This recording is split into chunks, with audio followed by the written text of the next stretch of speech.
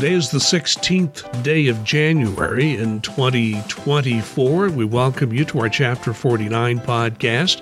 My name's Larry Lannan. I'm a retiree and work in communications as a volunteer for Chapter 49. Chapter 49 represents most IRS employees in the state of Indiana. I have to be careful how I word that. But we're very happy you've chosen to join us today in what we try to keep a weekly podcast. And with us again, Duncan Giles, our NTEU Chapter 49 president. Welcome once again, Duncan. Thanks, Larry. It's always good to be here. So I don't know about where people are watching or listening to this podcast, but in central Indiana, we have been in the deep freeze for several days. It looks like we're not going to get out of it for a while. We'll have a little uptick, and then boom, we're back in the cellar again when it comes to temperature. So for those of you who are watching or listening from warm climates, good for you. For the most of the rest of us, it has not been easy going when wind chills at 25 to 30 below. Yeah, at least we're not in Buffalo where, you celebrate touchdowns by throwing up snowballs in the air. It was almost like snowball fireworks in Buffalo, so at least we don't have that. When games get ugly, people do throw snowballs onto the field, and there wasn't any. I didn't see any of that. There might have been some. Yeah, Buffalo, they had to delay the game an entire day because of that snowstorm. And when the game was played, the storm was over, but I guess they were offering $20 in free food to anybody who'd come and clear off snow. I guess $20 an hour, yeah. And the good thing is there was no snow inside the stadium in Dallas, because I'm betting those fans would have been throwing snowballs. Yeah. Well, as you have attested to, you have been to Dallas at times when winter weather has descended upon that city, have you not? Nothing like flying in when an ice storm is starting and actually telling the cabbie 3 to 4 times, please pull over and let me drive. You know nothing about driving in this weather. I do. I live in the Midwest. But, well, it's good to have you all with us. Good to have you with us, Duncan. So let's get to business. And no big surprise, we are once again all eyes on the United States Capitol building, as we have Senate and House leaders who say they have a continuing resolution set up. That's what they say. But I understand weather has actually hindered some of the members of the House getting back to the building or getting back to Washington. I think the Senate is there for the most part. At least that's what I heard as of just a few hours before we recorded this. And we're recording early in the morning on the 16th of January. So Congress is doing what they do best, waiting everything until the last minute, not acting until they have a deadline looming in their face. So for those federal employees who are only concerned about whether or not there'll be a budget and whether or not we are facing a shutdown, Duncan, what do we tell these folks? Well, not to worry at all, because Congress has agreed to a top-line number, so everything should go smoothly from here on out. And if you believe that, you're drinking way too much and you need to stop. It's Groundhog Day and perfect weather for this type of thing. Okay, they've agreed to a top-end number. They still have to pass appropriations bills. They've got a continuing resolution bill that they're going to be doing. The Senate is working on it first to try and forestall. We're not impacted at the IRS by the upcoming lack of funding on the 19th, but they're planning on a 2-tiered, again, continuing resolution that would take it into early March. And then by early March, they're saying we'll have all the budget bills passed and able to be moving forward. Now, if that sounds familiar, that's because we keep hearing the same thing over and over and over. And it just gets to be where federal agencies and employees are literally Charlie Brown, and Congress is loosey with the football and keeps yanking that sucker away when we try and kick it. That's a sad state of affairs, but that's about where we're at right now. And this comes from the Speaker of the House, who literally guaranteed there would be no more continuing resolutions. until he saw right in front of him the fact that there's no way that his caucus was going to go along with this. And the real hang-up is not the Senate. The Senate's going to have a cloture vote. It's kind of a technical thing, but they're going to end up passing this on the 16th as best we know. Of course, when people listen to this maybe and watch this, maybe things have changed. We hope not. But the Senate is going to act, and then it goes to the House. The biggest problem is a group of members of the House within the Speaker's own party who don't like this deal. But, the Speaker realizes that he has got to pass this. He knows it's not good for his party to have a government shutdown at this point, this close to an election. Yet, on the other hand, he's got people in his caucus who are screaming and yelling they'd rather have a shutdown than have the budget that's basically been agreed to, as you mentioned. So, at this point, Duncan, I've been reading so much, and what you try to do in a case like this is read journalists who have covered the Congress for a long time. And when I do that, what they're saying is that as crazy as things have been in Congress in recent years, this is unprecedented. Yeah, it truly is. I, like you, am a student of this, and reading it, and it's just inconceivable. And unlike Indiana Montoya, I do know what that word means. It's just, I can't believe that it keeps coming to this because a small minority of one party is just holding things up. Because it used to be, you had to, you'd just go at it in a bipartisan manner. You'd compromise. Nobody would get everything that they wanted. You'd compromise and pass something and move on. You figure out what's most important to you and get that. But we've got so many people in Congress, in this country, and everywhere that I want everything that I want. And if you don't like it, tough. I'm not going to change one iota. And specifically in the federal government and funding, you can't have that. You have a two-party system. You're going to have to come to an agreement to figure out what works best for the country overall, and you're not going to be able to get everything that you want as much as you'd like to. Well, and there's one other aspect of this that is of interest to IRS workers. Commissioner Werfel gave an availability to a number of journalists a few days ago and said very interesting things. He was asked about the shutdown and if there is one, how that would impact IRS. And he said, well, we don't normally have shutdowns in the middle of a tax season. Now, the filing season is starting, and his basic message to the reporters with whom he was speaking was that, okay, a shutdown will not screech everything to a halt, but it really produces tremendous risk that we're not going to be able to process all these returns the way we should, and we are poised to do that as an agency, unless, of course, we're forced into a shutdown. And Duncan, remind us, and we hope there won't be one, but if there happens to be a shutdown, how does that impact IRS during a tax filing season?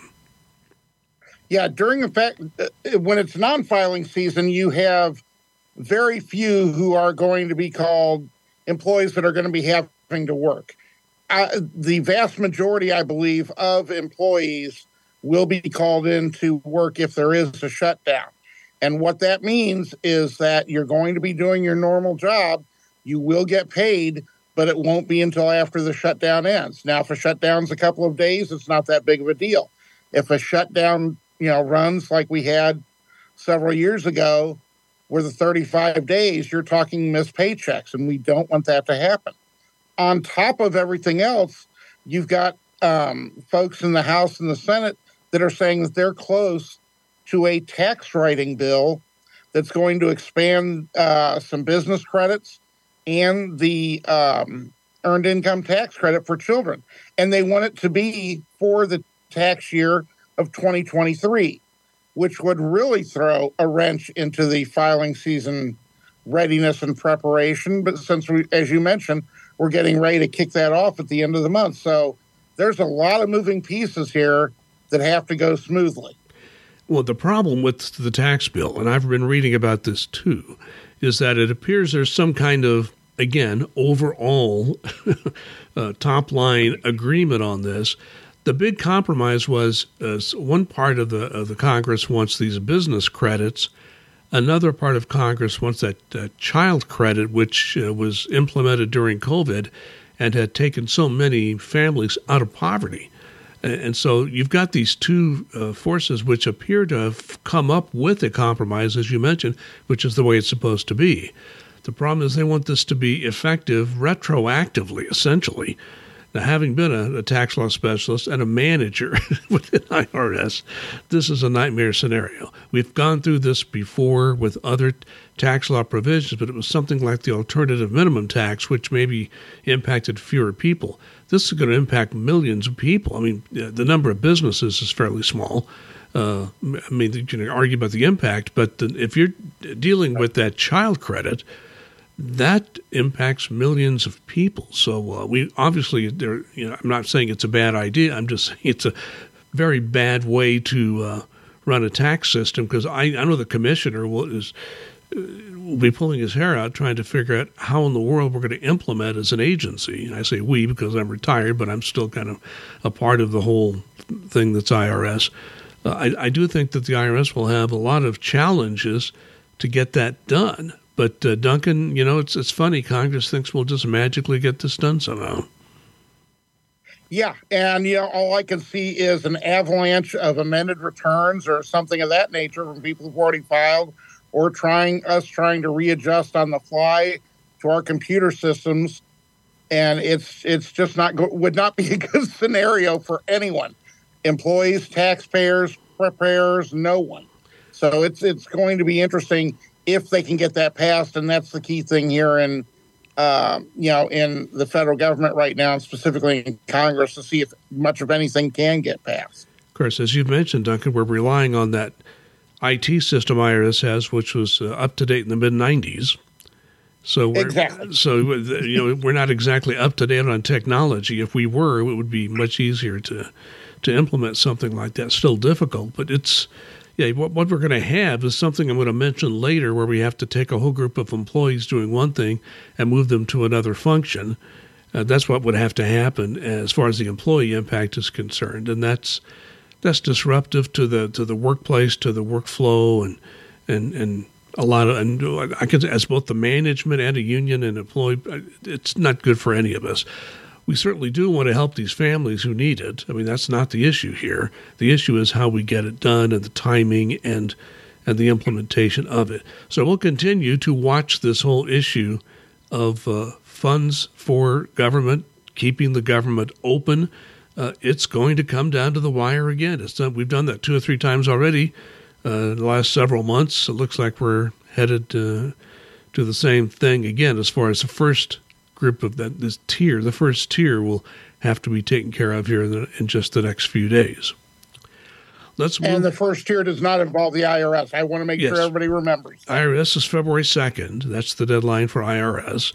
So, but a group of many other agencies have their deadline earlier. So that's just, people need to remember that, and it's keep that in mind as we just continue this discussion. Let's talk about something else. This has happened as far back as I can remember when I went to work for the government. Anytime you get a pay raise, people say, okay, it's the new year, it's 2024.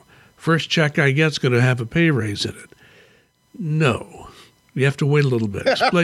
Explain how that works now, because I'm sure as a chapter president you get these questions every time this year. Absolutely, and I'm anticipating them when the paychecks come out later this week, early next week, where people are going, hey, where's my raise? I thought we were getting a raise. Why is it not increased? It's increased after. You have to remember that there are 27 pay periods this year. It's very screwy, for lack of a better term. So it doesn't go until the fiscal year, not the fiscal year, but the pay periods end. So our first pay raise is in effect the 5.2 overall, the 4.7.5%, depending upon where you are and where you're listening to this from, are in effect as of Sunday. the pay period that started Sunday. So it's still going to be a couple of weeks before you see that raise. It won't be on this coming paycheck, but the paycheck after that. So yes, you did get a raise. Don't freak out if you don't see the pay raise on your paycheck this coming pay. It's going to be the one after that. Just want to make sure that folks are aware of this, because I know it's going to create a lot of confusion everywhere. Yeah, I think the best way I can suggest people envision this is you have to have the first full pay period in the new year, and then that paycheck, which you, of course, get later, that's the one with the full pay raise, correct? Yep, and because this pay period went so long, the pay period 27, because of the way things worked out, we had 27 pay periods the past year instead of 26. That didn't end until this past Saturday.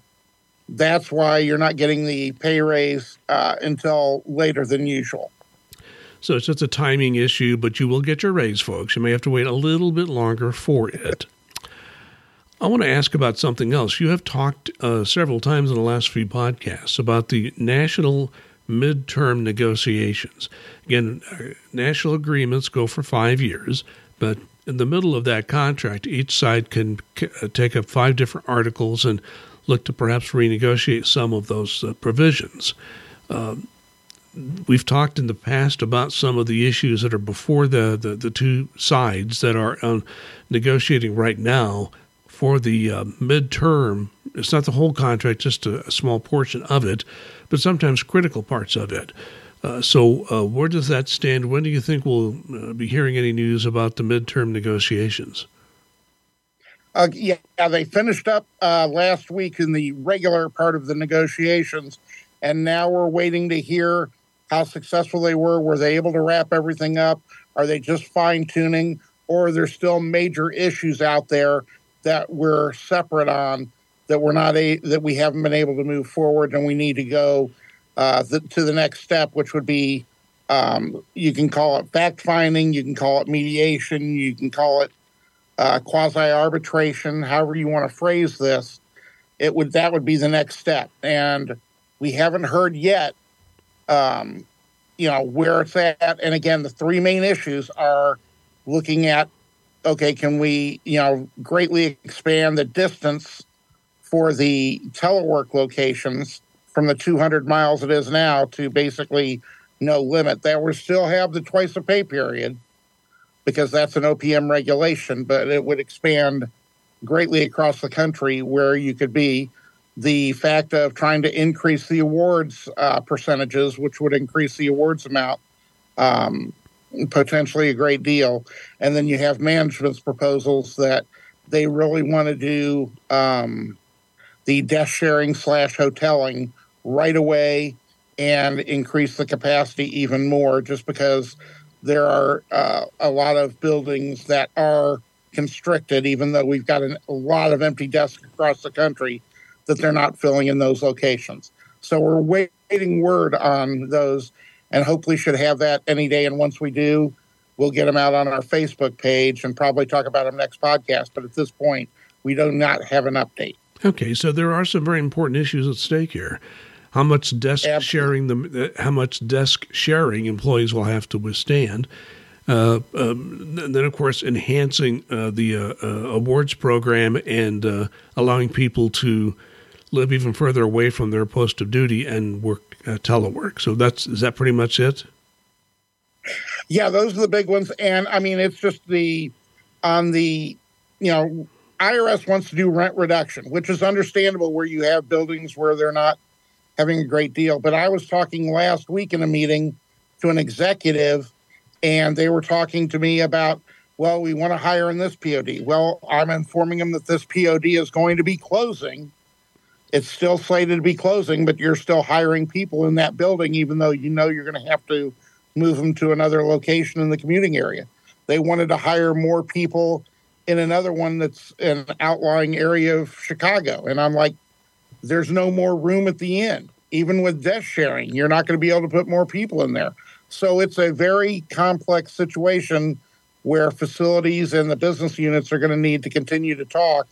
And I'm hoping that filtered up to the negotiating table for management. Well, the other part of this, Duncan, is, and fill me in on this if I'm missing something here, but isn't it true that when you're a new employee, you don't work telework for a while, correct? That's what's in the contract. Pandemic changed a lot of that. And some business units are still going back and forth. Some of them are going back to pre-pandemic saying, okay, we're going to train you, here in a particular location. You're not going to be teleworking. Other business units are saying, we're going to train you online. We're going to train you remotely. We're going to let you go telework right from the get-go. So, and it's still a mix right now, and it's evolving all the time. So, we're not sure. There is no set answer for that anymore like there used to be. Okay, so it's basically whatever management decides they want to do, and it's business units are doing it differently. That's quite interesting. Let's move on to another issue. This, as we head into a new year, what is normally seen is an uptick in the number of retirement claims.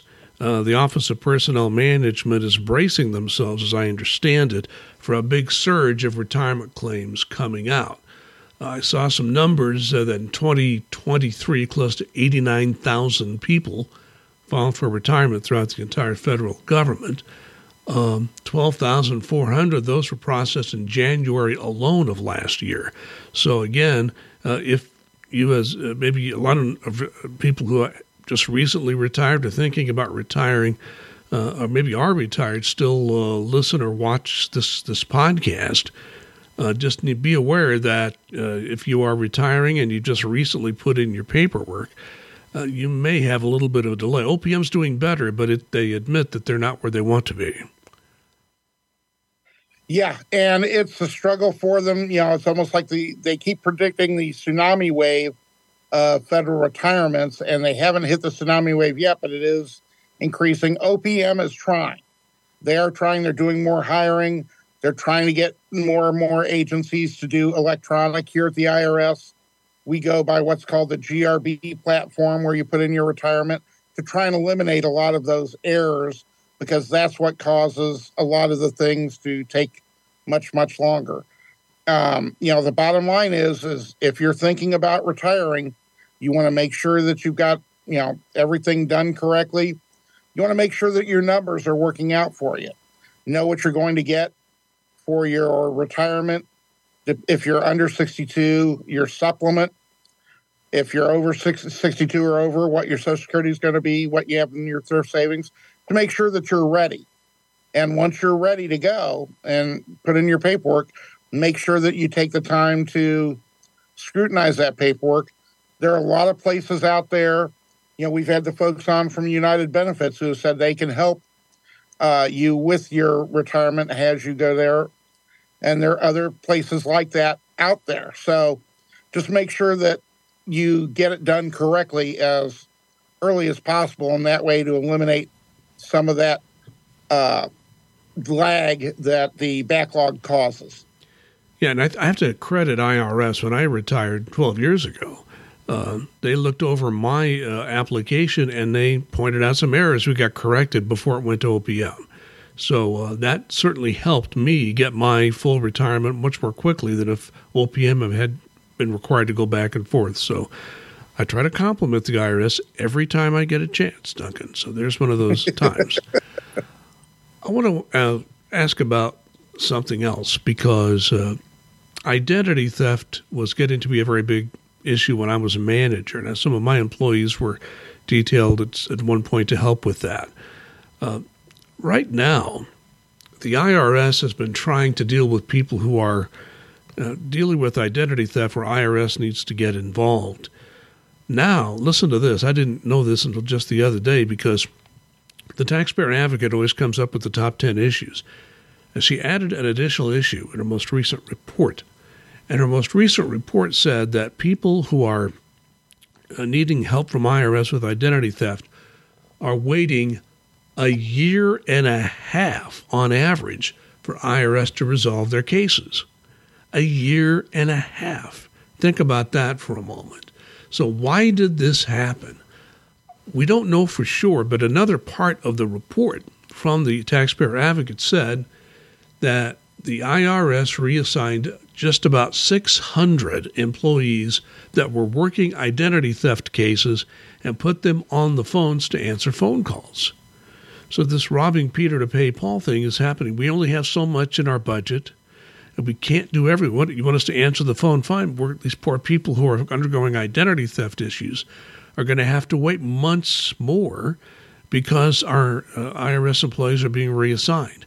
Duncan, to me, this is just another example of when Congress starves the IRS budget, the public really does suffer.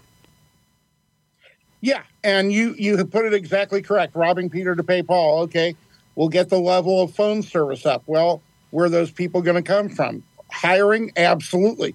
But then you're pulling them from other things like the identity theft program. And, you've got to have some speciality to be able to work that. It's just like you can't throw somebody off the street and say, okay, now you're going to be working the identity theft. It takes a lot of training to be able to do that.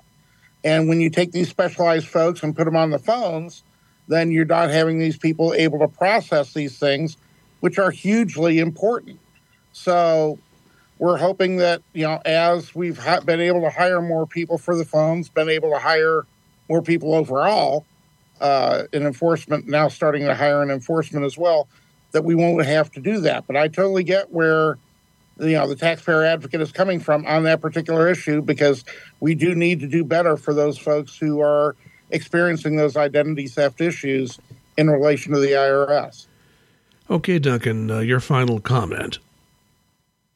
Yeah, mine is I've been, looking a lot on some different sites talking about toxic employees, whether they're bargaining unit or non-bargaining unit. Management at every level must do better with toxic employees, because that's what really can destroy an organization.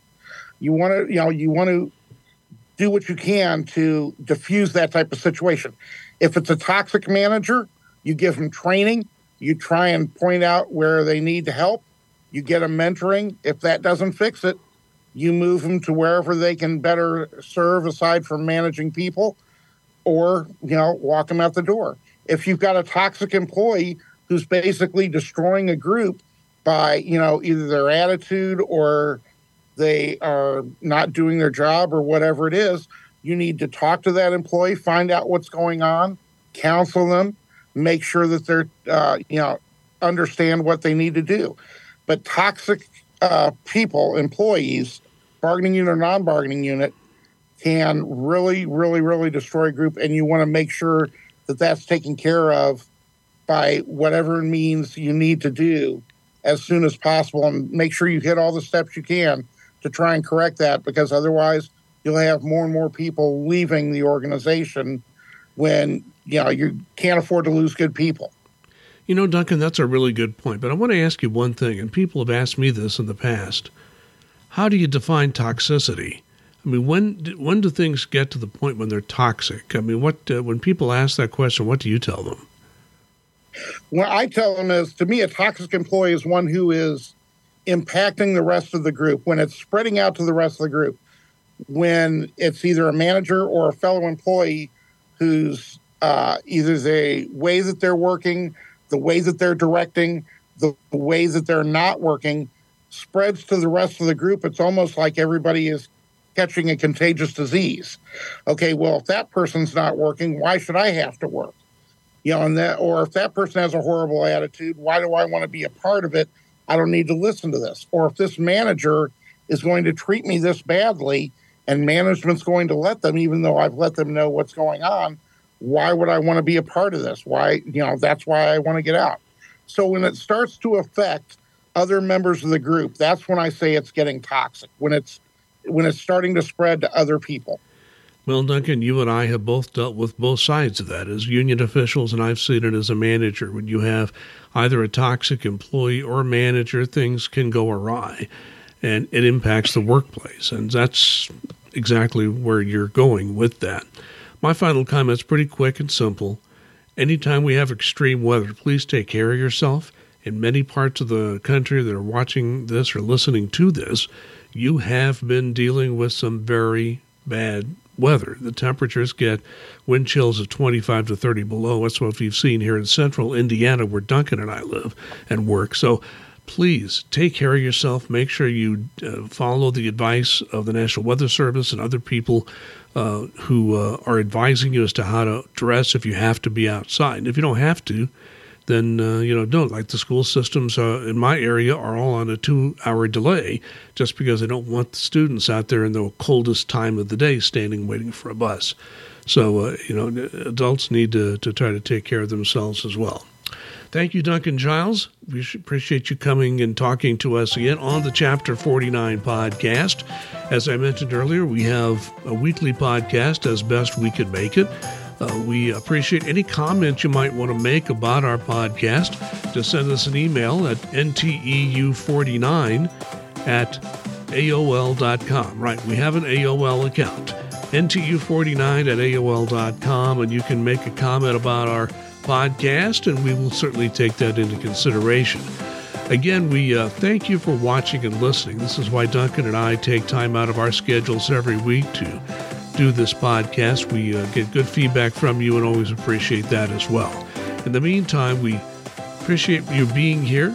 Be safe and be kind.